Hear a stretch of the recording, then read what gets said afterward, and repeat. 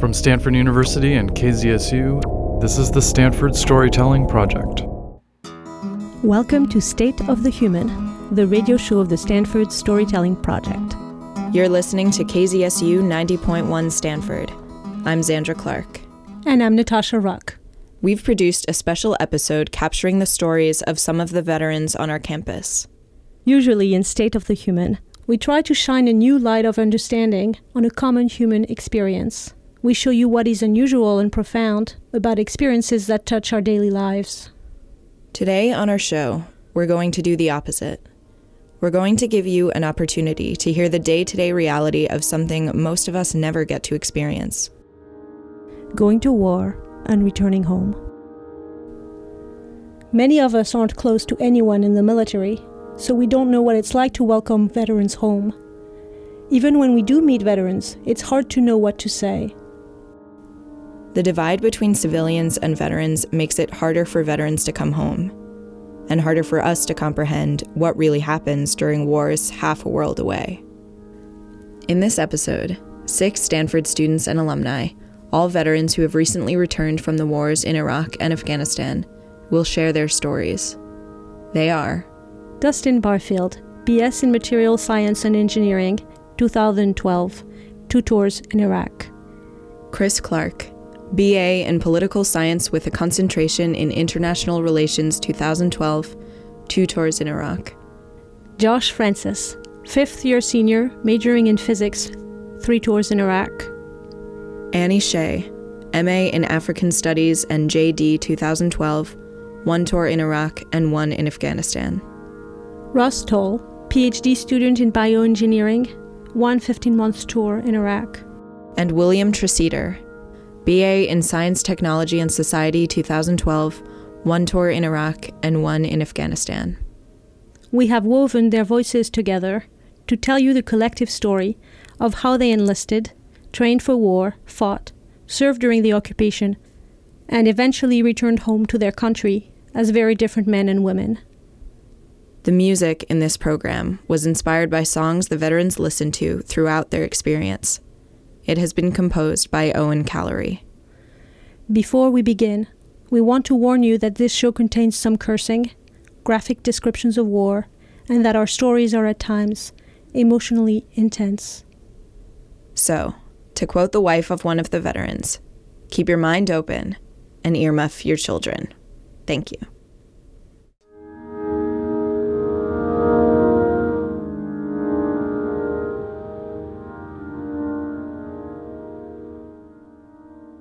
I was such a hippie when I was in school. Oh my God, before I joined the Marine Corps, it was actually hilarious. Everyone was so surprised that I joined the Marine Corps because I was always that kid that was like, the government, man, the government's trying to bring you down, man. They're oppressive and freedoms and man.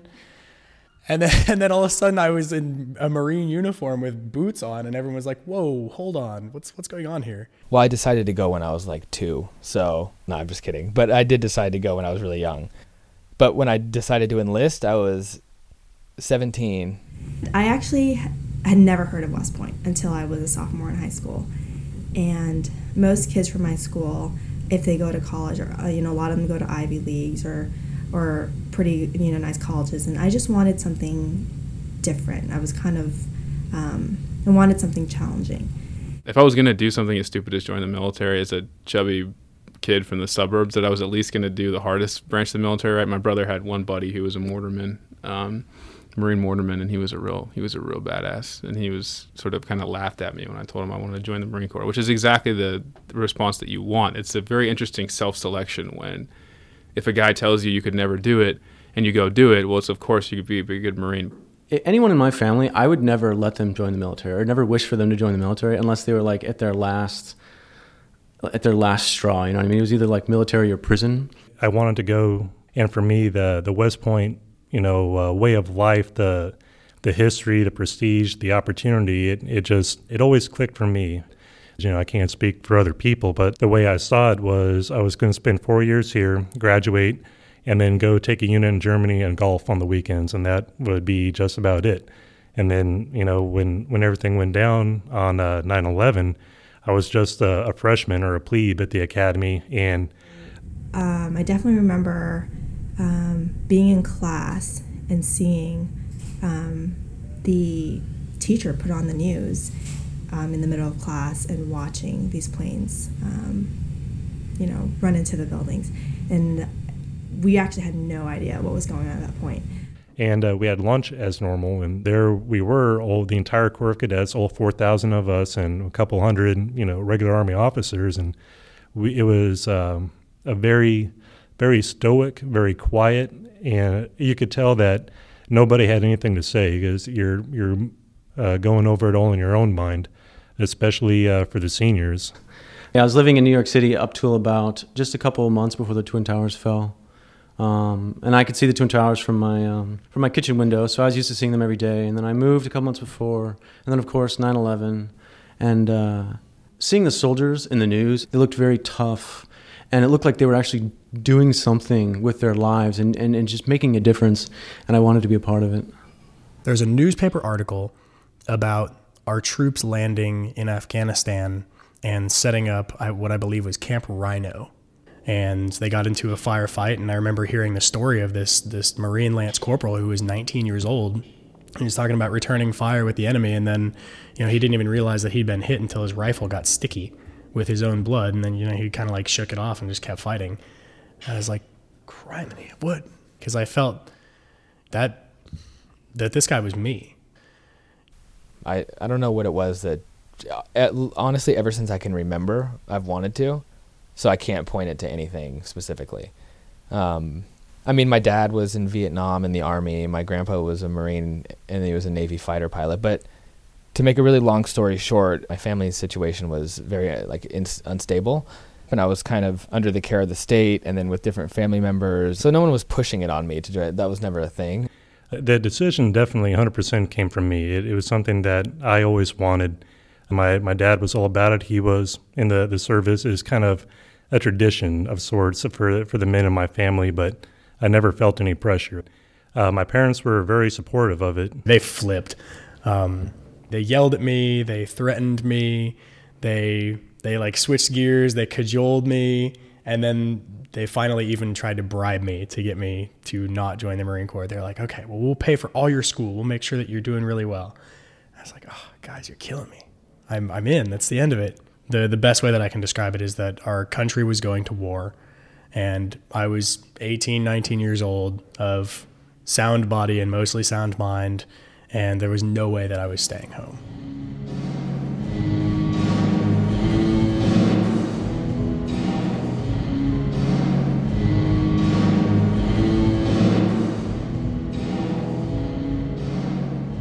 Boot camp is exactly what you think it is. It's hell on wheels. It's terrible. I stopped having nightmares about Iraq a long time ago. I still have nightmares about boot camp. Freshmen at West Point, we're called plebes, and you're basically, the dirt. And, the minute your parents leave, and they give you 90 seconds to say goodbye to your parents at one point, and then they just start yelling at you. And from there, they shave everyone's head, and you're up at 4 every morning. You're just constantly getting yelled at for the tiniest things. You're not even allowed to use first-person pronouns anymore. You have to say this recruit, and you have to talk about your fellow recruits. You can't say him or me or anything like that. And you can't talk or really act like a human being in public. You have to be walking at 120 paces per minute with your hands cupped and your head and eyes straight forward, and you can only greet upperclassmen. But they would just do ridiculous things, but you can't do that. That's not legal. You can't do that to somebody.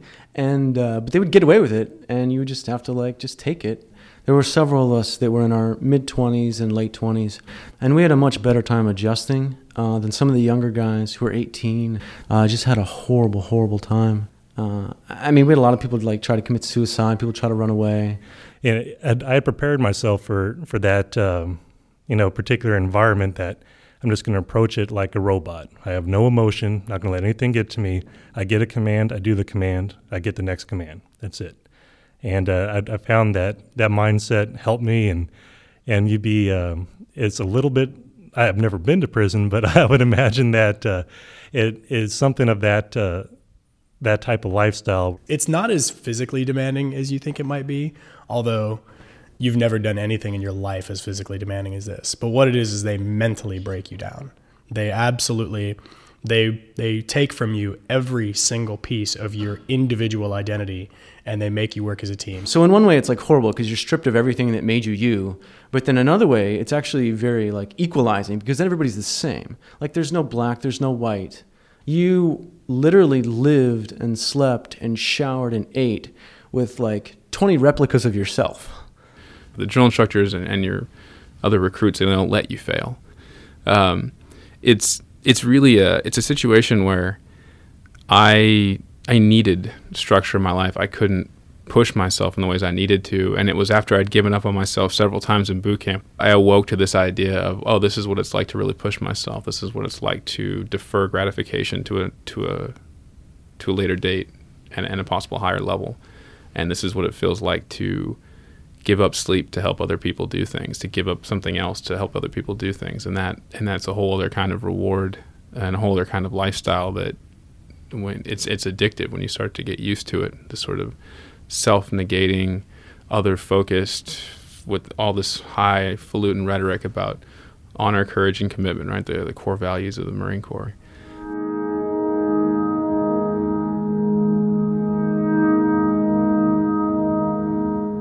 I mean, you're very book smart, but you have no street smarts yet. And we're going into the real deal, and people are going to be trying to kill you, and you're going to have to do everything you can to win and bring all your guys back. So I had all these different ideas going on in my head about how am I going to make it work and all, and how am I going to say goodbye, because I'd just been married for a year, and it wasn't our first rodeo as far as, the long-term thing or the long-distance relationship and saying goodbye and getting on a plane. But this time it felt a little different. And the weirdest thing was my dad. I've always had a great relationship with my parents, and when I was getting ready to leave, he gave me a real long hug. Like he knew something I didn't, or something that the last things he said to me was, "Don't come home in a box," and then he left. We ended up in Kuwait for, I guess, it seemed like an eternity. And all we did was we sat there in Kuwait, and we cleaned our weapons, and we chit-chatted with each other, and we were in, a bunch of big Bedouin tents, and just sitting there waiting for the command to go over and hoping to God that they wouldn't give us the command to go home instead of go in. And meanwhile, Saddam Hussein has Scud missiles flying over our heads into the bases behind us. And so, of course, all of us get the gas command. We all have to, gas mask up. It's mid-March in Iraq, so it's starting to get warm. We're in chemical protective suits with gas masks on, of course, sweating out. And finally, we got the command to go over. It wasn't like, it's just this imaginary line where you're crossing over from Kansas into Nebraska. It's a massive berm with concertina wire and barbed wire and everything else. And there's 3 different berms, these massive hills. And so we had engineers blow holes in those so we could go through. And so when we finally went through, we knew it was going to be in kind of a narrow area, and we had gone over drills about what would happen if vehicles were destroyed going through there, and how we would link up a vehicle and get out of the way so the rest of us could get through and everything else. And when we finally went through, there was nothing. It was just crickets chirping. We went through without a shot fired. Nothing happened. We rolled on through the border, and then for 3 days we just traveled through the desert without seeing a soul. There was nothing. And then on the 4th day is when we finally met up with some resistance. That is a completely different story.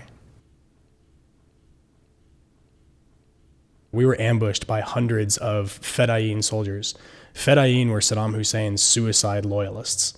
They were the most fanatical of his guys, and they were also responsible for, some of the greatest, and most horrific crimes during the Saddam Hussein regime. And so these guys attacked us right at dusk. We were rolling through, and we started seeing kind of abandoned positions, abandoned mortar positions, abandoned machine gun positions, uniforms lying off the side of the road, and we were getting reports that there was some resistance up ahead, and this would be the first battle of the Iraq War. And we had a 2-star general come over the radio and, blank out all the radios and talk to basically everyone in our entire battalion, which is about 1,200 guys all at once. And instead of, your radio procedures like break, this is Echo 1-9er. We're going forward there's nothing like that. He came over, he's like, listen, gents, this is General Mattis. We've got a battle to be fought here, yada, yada. And basically gave us, this dramatic speech before we went in. And I remember one of the things he mentioned was that he didn't know, we had no way of knowing if they would use chemical weapons on us. And one of the things that he said was that was something that we would have to deal with for the honor of fighting this fight. And every single one of us was totally okay with that. Every single one of us was like, yep, roger that, sir. I think you're right. You know what? This is our battle. We have the honor of fighting it. Yeah. All right. And anyway, so we went forward, and then pickup trucks started driving by us, with guys in the back, and some of their troops started getting closer to ours, and kind of all at once, from both sides of the road, these guys started coming in on us. And I guess there were several hundred of these Fedayeen troops. So they, the way that my vision works in the vehicle, once night falls, I have to put in a thermal scope. And so all I can see is, what's directly in front of me. So I didn't see a single person the entire time we're in this battle. All I can see is the vehicle in front of me. And I remember very clearly watching our guys and watching every other vehicle turn to the right and every other vehicle turn to the left. And so we kind of had a staggered thing going on. And I remember stopping and thinking to myself, wow, so that's what all that training was for. Because it was just the most incredibly well-oiled machine. Like, everybody knew their job, and everything fell right into place. It was incredible. We didn't take one casualty. And that was the first battle.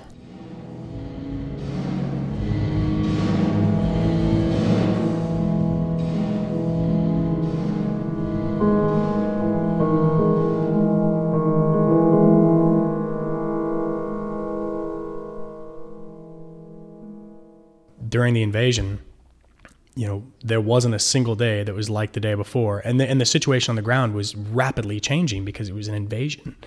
And it wasn't but, a few weeks into it that we had toppled the dictatorship, and things, changed even more rapidly. So it was, so sometimes there would be fighting, sometimes there wouldn't. Sometimes we'd be chasing an enemy. Sometimes we'd be, trying to secure some town. Sometimes we'd be talking to civilian populations. Sometimes I went sightseeing once. I went to Babylon, which was a heck of a place. In my unit, we were a lot of guys that had been there through the invasion and then the year after, and they'd been in some heavy combat. So these guys were obviously training us hardcore, and like preparing us.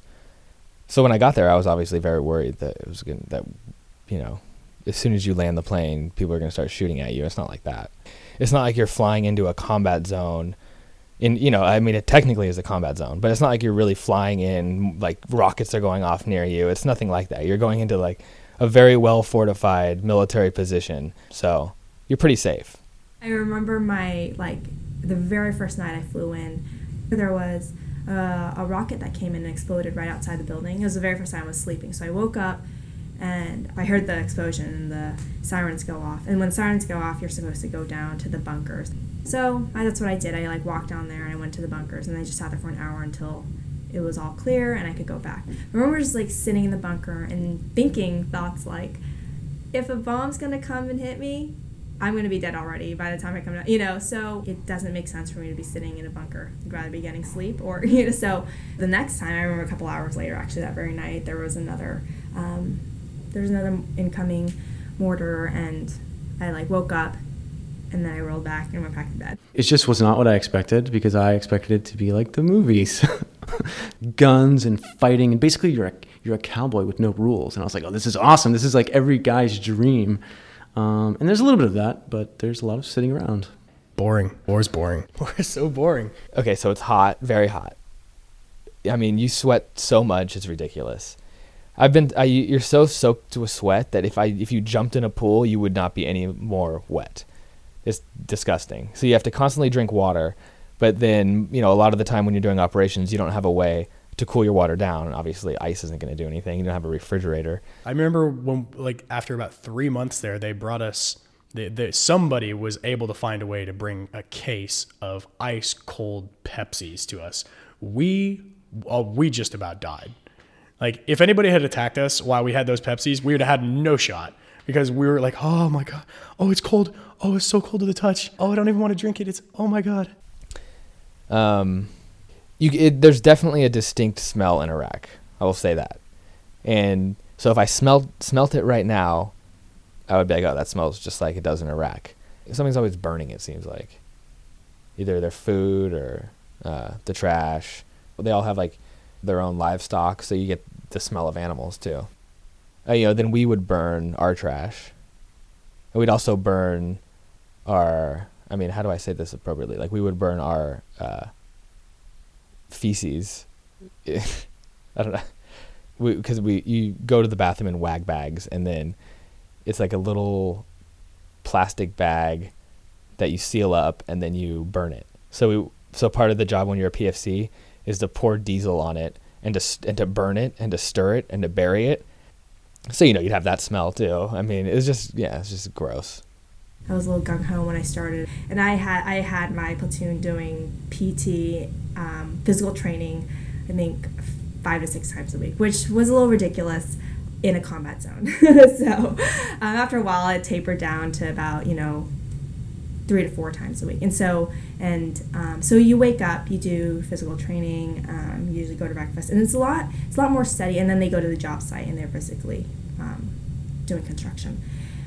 We were at a Marine base predominantly, but we were supporting infantry and Marine infantry units. And so it's a little different from more combat-oriented units that have specific missions outside the wire. And what we'd often see, they would go out for intense missions, whether it was a couple days or a few weeks or whatever, and then they would come out and spend a few weeks just kind of relaxing and waiting, basically, for the next mission.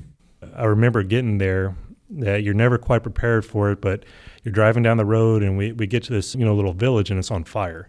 And there are IP trucks all up and down the road, and they're shooting, and there are dead bodies everywhere. And I had seen dead bodies before, like burying your grandma or something like that, very clean and aesthetic. And here there were just parts everywhere. When our trucks pulled up, I got all my boys out of the trucks. We left our security elements, and I had 2 squads, and we were going to go room clearing. Going through the houses to make sure that all the bad guys were gone, basically. And that expression, pools of blood, you always think it's a metaphor. It is actually quite literal. That it had been raining since that morning, and the rain had created these puddles, and there were so many bodies everywhere that were shot so many times that everything was red and muddy. And what made that day difficult is that makes it slippery. And when I was trying to get covered by this wall, I ran up there and slipped, and was sliding, like a guy sliding for home plate through this, sludge of blood. And I wound up next to this guy who was laying dead on his back, and he was just looking off into space. His eyes were still open.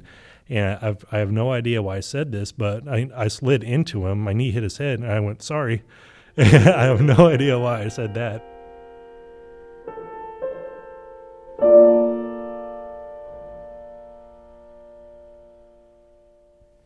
And that was day 3. And and for that to be day 3 and do 15 months there, it was just a very primal experience.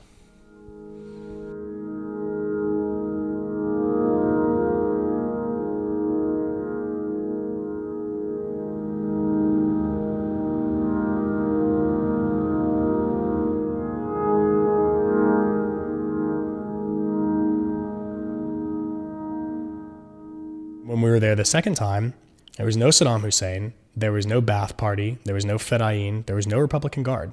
There was us and the Iraqi people, and then a bunch of insurgents that wanted a piece of us.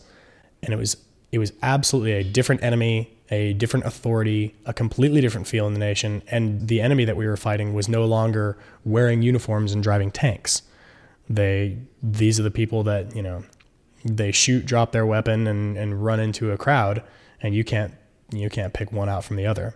What started to happen was these IEDs, or improvised explosive device, the roadside bombs, the enemy started getting more and more clever as to how they used them and what they used to make them. Because at first they were just surface laid. There were artillery shells, and you could see them right on the top of the road, no biggie. You can either call the bomb squad or you can shoot it yourself and blow it up. And so it seemed at first that we were invincible. And we have these armored trucks, and you're just putting the bombs on the road, and we're winning every fight, and it's too easy. That mentality lasted a few weeks, and then it got very real where we started losing guys. It wasn't, working on site that was the killer. It was the commute. That's what we like to joke, where we had 2 routes called Route Vanessa and Route Dover. And Vanessa was often referred to as the Widowmaker. Because it wasn't a question of if you're going to get hit. It was always just when. He lived. Yeah, we were in 2 buildings, and so we always have security on the roof. 24/7. You always have Marines on the top of the homes to provide security. So I was actually inside a building, or inside a courtyard, and I heard shots from the rooftop, and then I remember just hearing a huge explosion, and it kind of rattled everybody. And then you just saw guys coming out bloody and wounded, and then didn't know what was going on, so I was kind of confused. And then you just, it's very dusty, and I don't know, time just passed, and we figured out what happened. A suicide bomber drove himself into our building. Luckily, guys on the roof saw it, started shooting at him, killed him, and he detonated. But his car was rigged really heavy with explosives, so it was really, it threw shrapnel everywhere. And then it busted out all the windows in every building that we were in. A lot of guys took glass in their body, which is essentially shrapnel. That's what shrapnel is. It's just debris flying. And then, I had some shrapnel in me that, I didn't feel it when it happened. It was kind of after the fact kind of thing, which is pretty common because of adrenaline. So you have guys do blood checks where they, will just kind of go over your body with their bare hands and see if any blood comes up to make sure, see who's wounded and who's not wounded. I mean, it's not that dramatic of an event, just people checking each other for blood. I mean, I got by pretty easy, to be honest. I just took a little bit of shrapnel. Some guys got wounded a lot worse, and in other encounters in Iraq, guys got wounded, obviously, much worse than taking a little bit of shrapnel. So, I mean, it's kind of sometimes I kind of feel bad about having a Purple Heart when you have guys that are triple amputees, but that's the story. Yeah. When someone gets killed, we bring them back to the base and, field prepare the body, and then they put you in literally a black body bag, and the entire battalion lines up at the base, and it's just, all this dude's secrets. Everything about him, and he's in that bag. There's no band, there's no music. We just don't have any of that shit over there. So all we can do is, everybody stand up straight and help us carry this. And that's the last we're ever going to see of you. And I think that the sound of that Black Hawk lifting off and, kind of reverberating in people's minds, and just how it goes from such a loud helicopter to dead silence.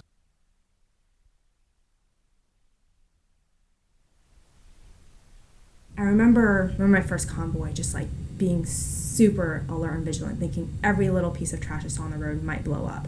And just being on base, there's always mortars coming in, and that's something that you just get used to. I don't know if I necessarily felt safe or unsafe. I don't think that was really part of my thought process. It was just a reality that you figured, there are certain things that could happen, and you just had to be prepared to respond as best as you could. That was another thing. It wasn't too long into the tour where I killed somebody for the first time, and that was a very memorable experience where I was in a tank, and we had an infantry squad on the ground. They were moving from their vehicle to another building, and they were kind of out in the open for a minute, and we started getting fired from what looked to be three people and a machine gun or a sniper rifle, something, right? And they were firing at my squad, and so I remember telling my gunner to get on that, and I remember when the sights lined up, I'm like, yep, that's the right target, and started shaking, and I got the breech block where you have to lift this handle in order to arm the cannon, and I remember reaching out my hand to pull up the lever, and it just wouldn't go. And it was shaking too much, so I had to throw like my entire arm and hook the lever into my elbow and just kind of stand up and jump to get it there. And I never forget, all I had to do was say one word. And I looked down the sights and I just said, fire. And boom. And I saw, just a black cloud that exploded horizontally. And I thought, holy shit, I just killed some people. And I didn't feel too excited. I didn't feel regret. I definitely didn't feel bad for them. I mean, they were shooting on my guys. I mean, it's a no-brainer, but it wasn't a real high five moment. It just was very stoic. It was very devoid of any color of any kind. It was just an empirical, scientific event. You were here 1 second, and now you're not. Sorry about that.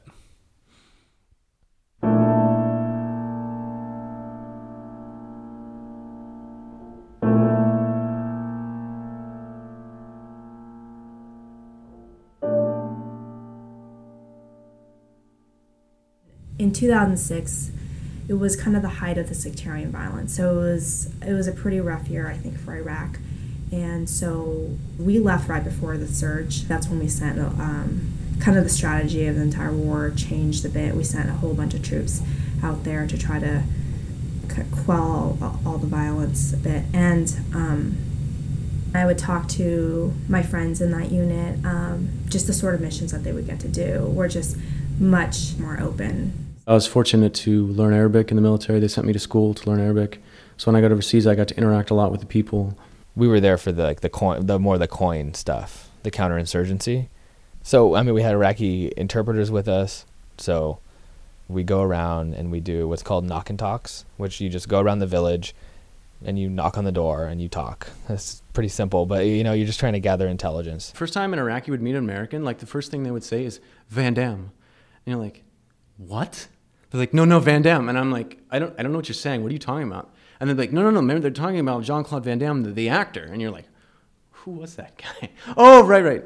Also, everyone loved George Bush, which no one likes to believe. People would have pictures of George Bush on their wall, and I think that they could just relate to George Bush. He was like the quintessential American cowboy, and he was in charge of this big military monster called the U.S. Army, and he would just roll in and just crush dictators. We had several people we could kill on the spot. Like if we were driving down the street and we saw them, we could legally just shoot them dead right there. But it was interesting kind of digging into these people's lives. You really got to see that, yeah, in one sense, they're terrorists and they're on our high-value target list, but in another sense, they're just regular family people, and they have certain motivations. Now, that doesn't in any way justify what they're doing, but life is definitely not the kind of the black and white. When I first arrived, their biggest bad guy that they gave us, they said, look, this is the kingpin of this whole area. If you can take this guy out, do it. It will fix this whole area. As time progressed, about a month later, that individual got taken off the list of, oh, by the way, you can't kill this guy anymore because he's in the government, to moving up into a higher position of government, to literally coming on to our base and sitting down and having tea with us. And this is one particular thing I'm talking about. This actually happened with a couple different people. We were staying at a village in the Al-Anbar province in like 2006 or 7, and we had been talking to this one particular couple families for a while. And I mean, I don't know what that means, a few days maybe. And I think we were staying in their house or nearby, but we were talking to them on a consistent basis. So we ended up having to leave for a little bit to do something in a different area. So we left for maybe 5 days a week, and then we came back to that same village, and the family had been murdered. And I kind of remember coming back in and seeing the houses that looked like they had been burnt. And then so we stopped and then we roll up on them. And usually they sleep outside when it's hot out in the summer. The families a lot of the time do, because it's a lot cooler outside than it is in the homes. And so they had been, you could see where their pillows were, and they had been shot and executed in their sleep. And there was kids in the family, and then they had been dragged inside, and then their whole house was just on fire. So I mean, by the time we got there, it must have been on fire for a couple of days, because the whole thing was just kind of scorched, and the fire was out. And it's definitely sad. You have little kids getting killed, and then set on fire. That's not a nice story. But I mean, at the time, if I'm remembering correctly, I don't think. I mean, I definitely didn't shed tears over it. That sounds bad, but when you're in that environment on a consistent basis, I mean, it would take a lot, Yeah.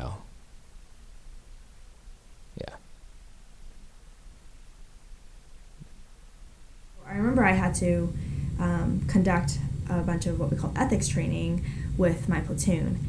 And I remember just being very disheartened by a lot of the responses I was getting. Hearing things like, no, you should just shoot first, they're all animals, things like that. But we had a very lively debate going on. It was one of the times that my entire platoon was just really getting involved and talking about these sort of issues.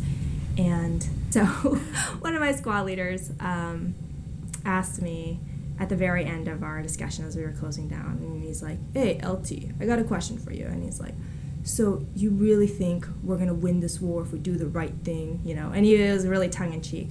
And I was pretty heated at that point, and I was, and I just retorted right back, and I said, I don't know if we're going to win the war by doing the right thing, but I know we won't win the war if we don't do the right thing. Something like that. It was so cheesy. And everyone just started laughing and, hollering. And one of my E4s shouted oh, that's the college education. And I was like, all right, thanks guys. Let's go back to work. The coolest thing by far I ever did there was in a place called Al Durham that you'll never hear of again. But in this village, AQI had been through Al-Qaeda and really met the definition of the word terrorize this entire town. And if you were caught educating a female or a female being educated, they would execute you. And so our mission was to go in there and build the first school for girls.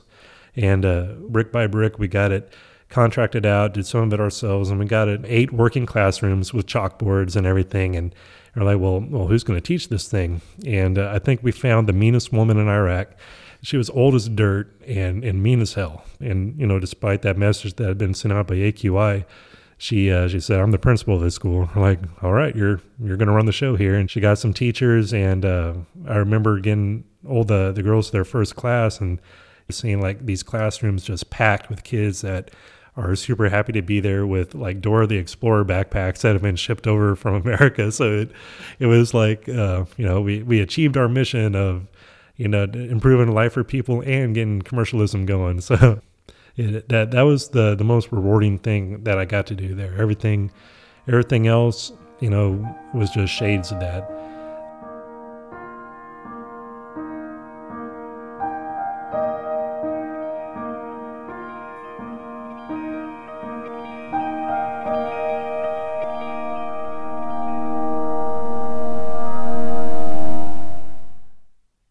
I became exceptionally close with my wingman, always relied on him for everything and literally been through hell together and just had a very brotherly bond. And when it was time to go, I was, the last guy out for the platoon, 'cause that's what you're supposed to do as the officer. And he was on the second to last one. And I remember it was going to be the last time that, we left the pad. And we never said a word. It was a very memorable moment, just seeing him walk off the pad. He stopped, he turned around, looked at me, and we just were looking at each other for, a few seconds all right, well, that's that.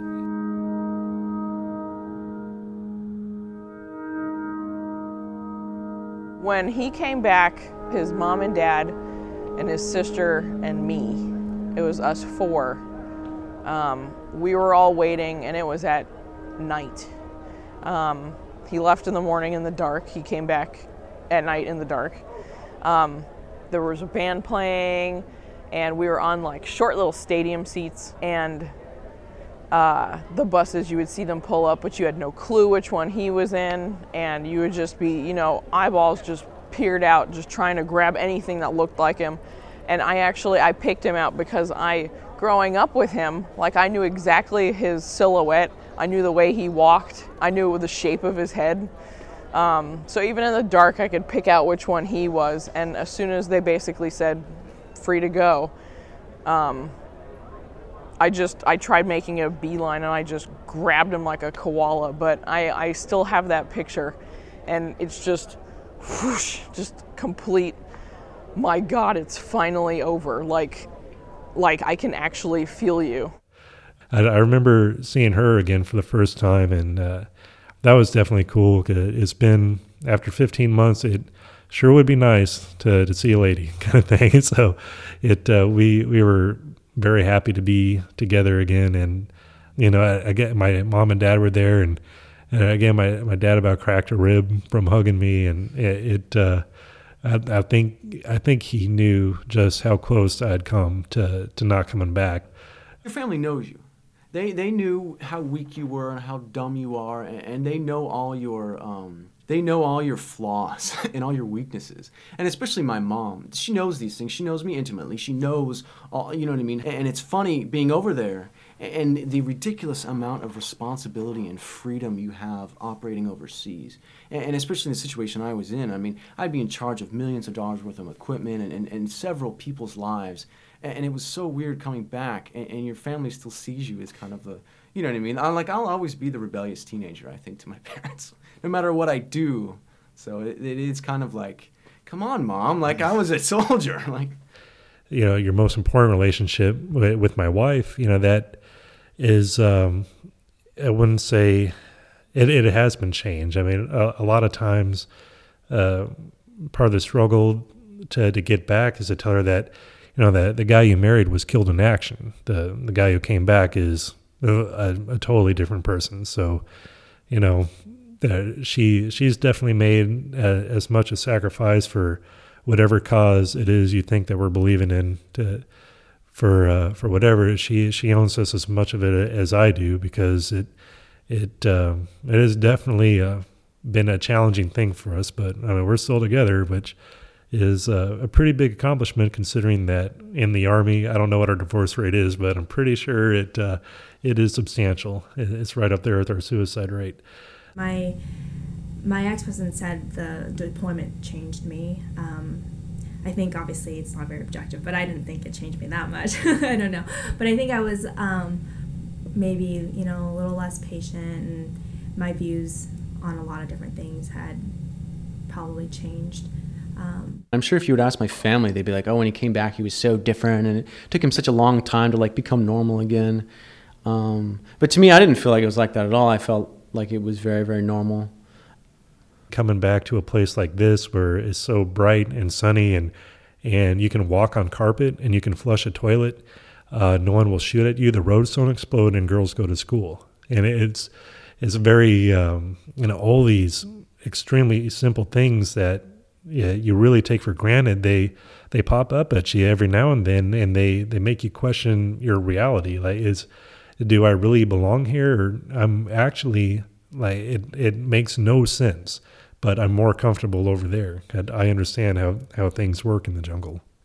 And I just remember being very, very reserved, very withdrawn, and it sounds so bad, but I remember like hating my fellow Americans because they were so trivial.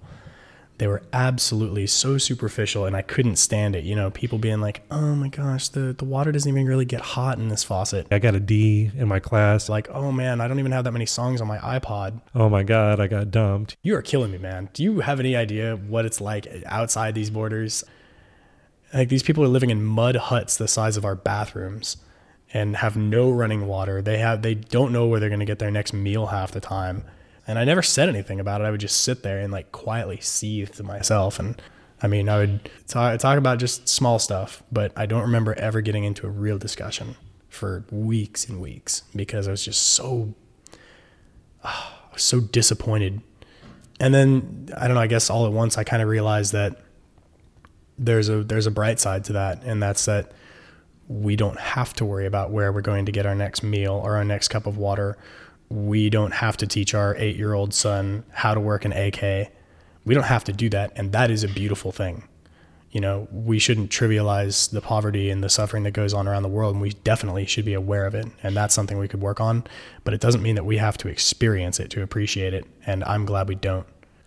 The tarnishing effect, it's, you know, you can scrub it all you want, you can talk about it, we could hold hands, you know, we could do counseling, but the fact of the matter is there's just no cure for it. There's no way to undo what's been done. You know, some guys drink, some guys turn to drugs, others get into fights.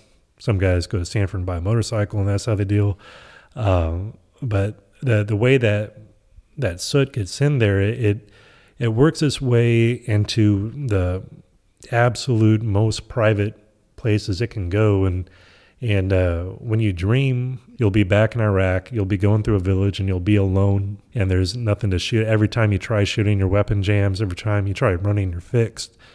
And, you know, every time you yell for help, there's no one around to help you. And, you know, and it's however your mind processes fear, this type of sensation, it almost convinces you that there is something beyond a brain. It's like you can feel terror as it exists in a soul without a physical substrate. It's just in pure concentrated essence of horror. And you don't get it every night, or else you'd kill yourself by then. But every once in a while it happens, and it's a place that is quite literally a hell.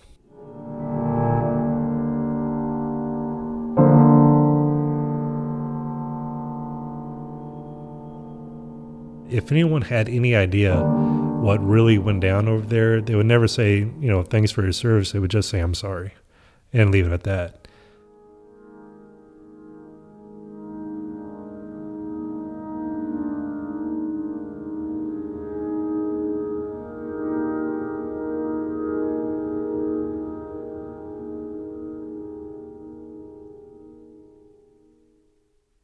Within the reconnaissance teams, I was the youngest guy by a number of years, in my first team especially.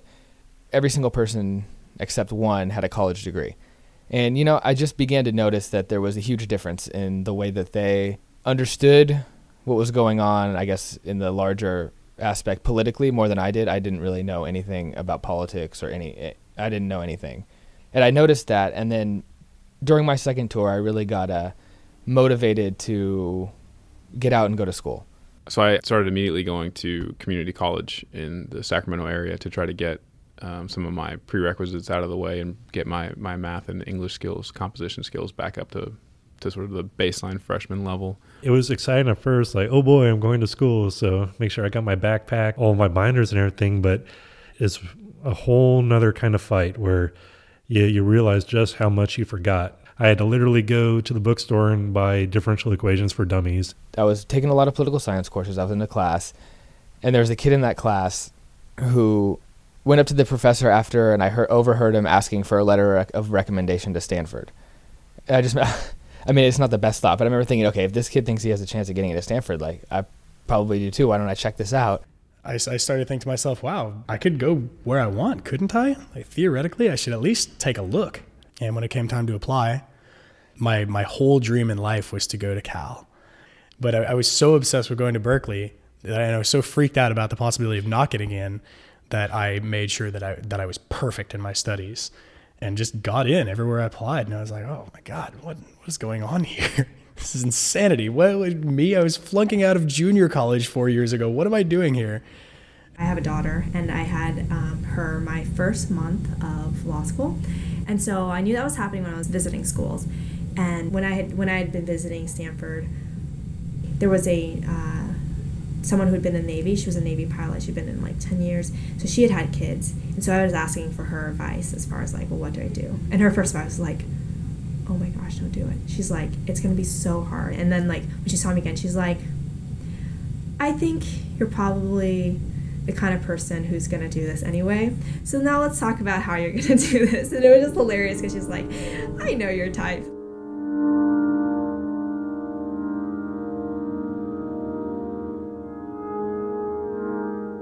But then going from junior college to Stanford, you go from like literally being the smartest kid in the whole school to like, being in the bottom third if you're lucky. So that's a little jarring at first, especially for those of us who have big egos, a typical military guy, I was just a regular civilian college student. And that was really, really frustrating at first. The fact that people didn't respect the teacher, the instructor, and the fact that there wasn't this like really delineated hierarchy of like, when I speak, you do what I say. When this person speaks, we do what they say. And that took a lot of getting used to. If I have a professor, he's professor, he or she is professor or doctor or whatever they prefer to be called, but I will not call them by first name. That's the Marine thing. You both want to give the person the respect that's their due based on their position and experience and age. But you also are reminding them of their responsibility to you, which is to teach you. They're not your friend. And I think that's an important thing for a professor to be reminded of occasionally. Yeah, I always sit in the back of the class, or I try to, depending on the class, because I don't like not knowing what's behind me.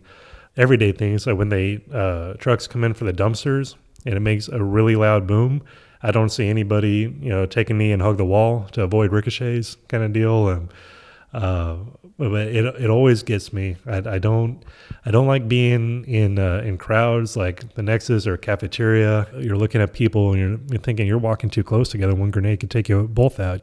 You need 5 meters of separation, and literally your survival depended on your ability to frequently recall this set of rules, and those rules just have no place in this rational world. There was a bike accident. Girl dislocated her shoulder. And I was over at the fountain. I saw it, and I booked it over there and made sure they called 911 and whatever. They took care of the girl and sat with her for 5-10 minutes before the ambulance showed up. There's a voice inside of my head that says, you need to go fix that. Don't wait for somebody else to take care of this problem. You go take care of it. Stanford was fine. And when I say fine, I mean like interacting with the students. Yeah, no one ever confronted me in a negative way. On the other levels of stuff that I got to do at Stanford, it was amazing. I got to interact with a lot of the Hoover events that were going on, and Dr. Condoleezza Rice was my advisor, which was a huge honor. I've been blessed to have some really, really, really close, incredibly liberal friends who have really opened up my eyes to kind of the broader picture and incorporating my experience in sort of this broader world. If people ask me if I was serious when I said I was voting for McCain, and the first 8 weeks of the first quarter, I was still willing to talk about what I actually thought. And after losing a few friends in the dorm and discovering that not everybody was really interested in an open debate, then I sort of shut up. But what actually ended up curing me of that was going to Spain when I went to study abroad in the spring. And I took classes with the same 35 people, and I saw them over and over again, and I had a lot more of an interactive and intense experience with those students, including traveling a little bit around Spain as a group. And when I returned in the fall of 2009, one of the girls who went to Spain with me, she was an RA at a dorm, and she asked me to come talk to her students, and I did, and I had a really good time. But then that sort of kicked off this fun little tour where I spoke at, 6, 7, 8 dorms and houses around campus, and including Column Bay. At this point, I was starting to feel pretty ambassadorial, always on my best behavior, always sort of very aware of what I'm saying and what I'm doing and how I'm acting.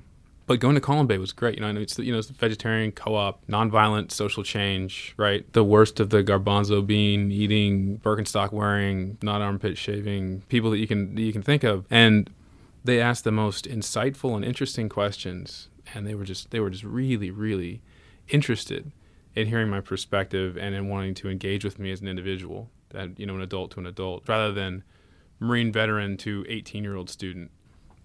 That was sort of a great example to me of how I can never assume that I know what a student's thinking. I should avoid the self-censorship as much as possible and just embrace the process of getting to know each individual. There's a really interesting retired Army Lieutenant Colonel, Dave Grossman, that wrote some interesting books on the psychological and physiological effects of combat and killing and whatnot. And he said, pain shared is pain divided. And that's something that a lot of guys have a hard time learning, a lot of veterans. And so, you need to go need to go through this process of really sharing with others. But then the minute that you have a time when you're sharing and it's the wrong person and it's not okay, then that's a traumatic experience, and the worst thing you can do is open up to somebody about something that you've done and then have them judge you for it. I think it's a lot how they make ships, so they won't sink. They compartmentalize the bottom. So if one well gets flooded, it's not going to bring the whole ship down. And you find yourself, going through that experience, you start compartmentalizing where this particular place is just going to be welded off and we're never going back there again.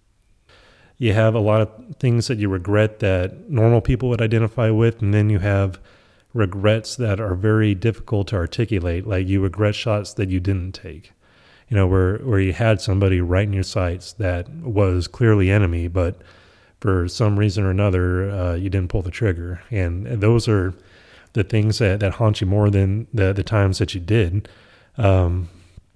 Just because you understand the big picture now, where that might have been the guy that killed your buddy later on. You've had such a increase in bandwidth. You know what it's like to see a little girl exploded into little parts, and then you know what it's like to give somebody their freedom. You know what it's like to see a well work for the first time in a village and have them love you, and then you know what it's like to have a friend one day and the next day you're putting them in something that is black and has white letters that says pouch, human remains. And that, the shift, the violent shift between those ends of the spectrum, there are times where you hate it, and then there are other times where you feel like you might just have a superior vantage point on this whole existence, that you've seen the total gamut of what the humans could do. You've seen love at its greatest, where it completely transcends who your mom and daddy was. It's wherever you came from, this unit, we're all brothers. And in just such a literal sense of that, where you would literally die in a heartbeat for any of them. And then you experience love on that end, and then you experience a hatred and a vengeance and a rage that is just so consuming and primal and powerful that it overwhelms all the logical circuits, that you don't even have a choice in the matter. They have killed your friends, you killed your brothers, and now it's all your asses. Where you're just the fist of God. Where I don't give a shit whether circumstances put you in a crappy country, or you were unduly influenced by AQI, or it's unfair for you. Well, tough shit, because you're gonna eat a canister around to the face now, because that was my brother. I would never take back having been a Marine, ever. It's the last thing I would ever want to do. I mean, I can't think of anything I would rather do less than take back having been a Marine. But that being said, when you're 17, you don't think about how it's going to actually change you as a human being. You know what I mean? I think that if I met my former self right now, I don't even know if I'd have anything to say to him. I'd probably just stand there and look at him for a second and then just shake my head in disappointment. I'd be like, oh, good God, man. If I go back to high school and tell myself something, I would say to take math seriously and to learn math. Okay, I guess what I would say? I would say I would give myself things to read about Iraqi culture, politics, and religion. I mean, I didn't know what Sunni and Shia was, so it would have been good to know that stuff. And this is the tough thing, because parts of Iraq are worse under us than they were before, particularly the situation for women. Under Saddam, it was very liberal for women. They could go to school, they could wear whatever they want to. And then after we just completely dismantled the Ba'ath Party. And after that, it was just a power vacuum. And then we had all these kind of religious fundamentalists come in and say, they said, okay, we're going to do away with women going to school. We're going to do away with women being able to wear. We're going back to the hijab. So in a way, it's bad. But for other groups, it's good. And I can't tell you how many people thanked me for getting rid of Saddam. They hated Saddam. Saddam massacred so many people. You know what I mean? So it's like, we did good and we did bad. And I feel like people that try to paint it in one way or another, I don't feel like you're doing justice to the complicated situation that is Iraq. There's tons of things I would change, but I think I have a generally positive outlook, maybe because I have to, because I'm going back. So I'm actually, I'm starting my job as a JAG. I was an engineer before, like I mentioned. So that's what I'm starting now. I'll be a prosecutor, what we call trial counsel, and I chose to stay in the military because one of the things that I love is as you know, as challenging as they can be, is really the people. And being a JAG and playing, you know, that role in what is often a wayward soldier's like critical stage in his life, helping him through a process that will determine what happens to him after the military and so forth. That is one factor that I'm still in the military, because you don't get that, I think, in other environments. I would say that what I'm trying to do is take the best of both worlds and take some of that real flat meritocracy from the Silicon Valley, Stanford culture, and then try to marry it up with the tradition, the respect, the personal integrity, the accountability that exists so strongly in the Marine culture. I'd love to be able to combine those things, and I also think that one of the beautiful things about Stanford is that they do push you to think much larger, almost to the detriment of the details, right? Just for now, just you're a student, ignore the details, think big and attack big problems, and that's helped me set my sights higher and maybe to a greater degree than I should believe in my own ability to affect change in the world in some positive ways. And there's no way without the Marine Corps I could have gotten here, but no way without Stanford that I would have been able to look at this and say, wow, this is a huge intractable problem. Let's see how I can solve it. You have an opportunity here to do real good on this planet. I mean, if you're listening to this, you're here at Stanford, and you're one of the smartest people that we got. So you got to kick in. Whatever you think is hard isn't hard. Whatever you think is a struggle in your life, I tell you right now, it ain't. You can go forward, you can drive on and do something that is going to last well beyond what your time on this earth is. There are some military dudes and gals walking around here. Don't be a stranger. If you want to say thanks for your service, that's cool. I'm not really one of those guys. Just come up and say, hey, period. What's up? My name's Joe, and I'll say my name's Russ, and then we'll talk about whatever. That's what's important. You have an opportunity for a unique friendship that you shouldn't pass up. So don't worry about what you need to say. Just say hi.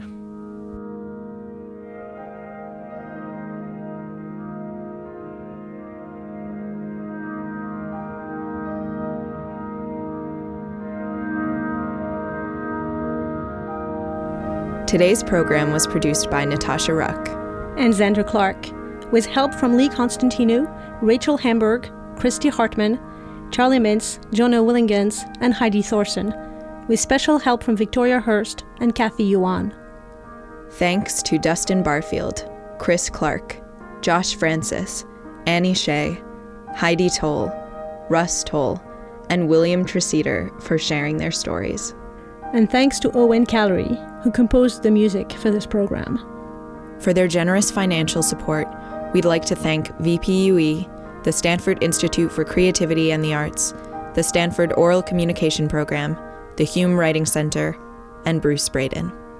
You can find a podcast of this and every episode of State of the Human on iTunes and on our website, storytelling.stanford.edu. For the Stanford Storytelling Project, I'm Xandra Clark. And I'm Natasha Ruck. Thanks for listening.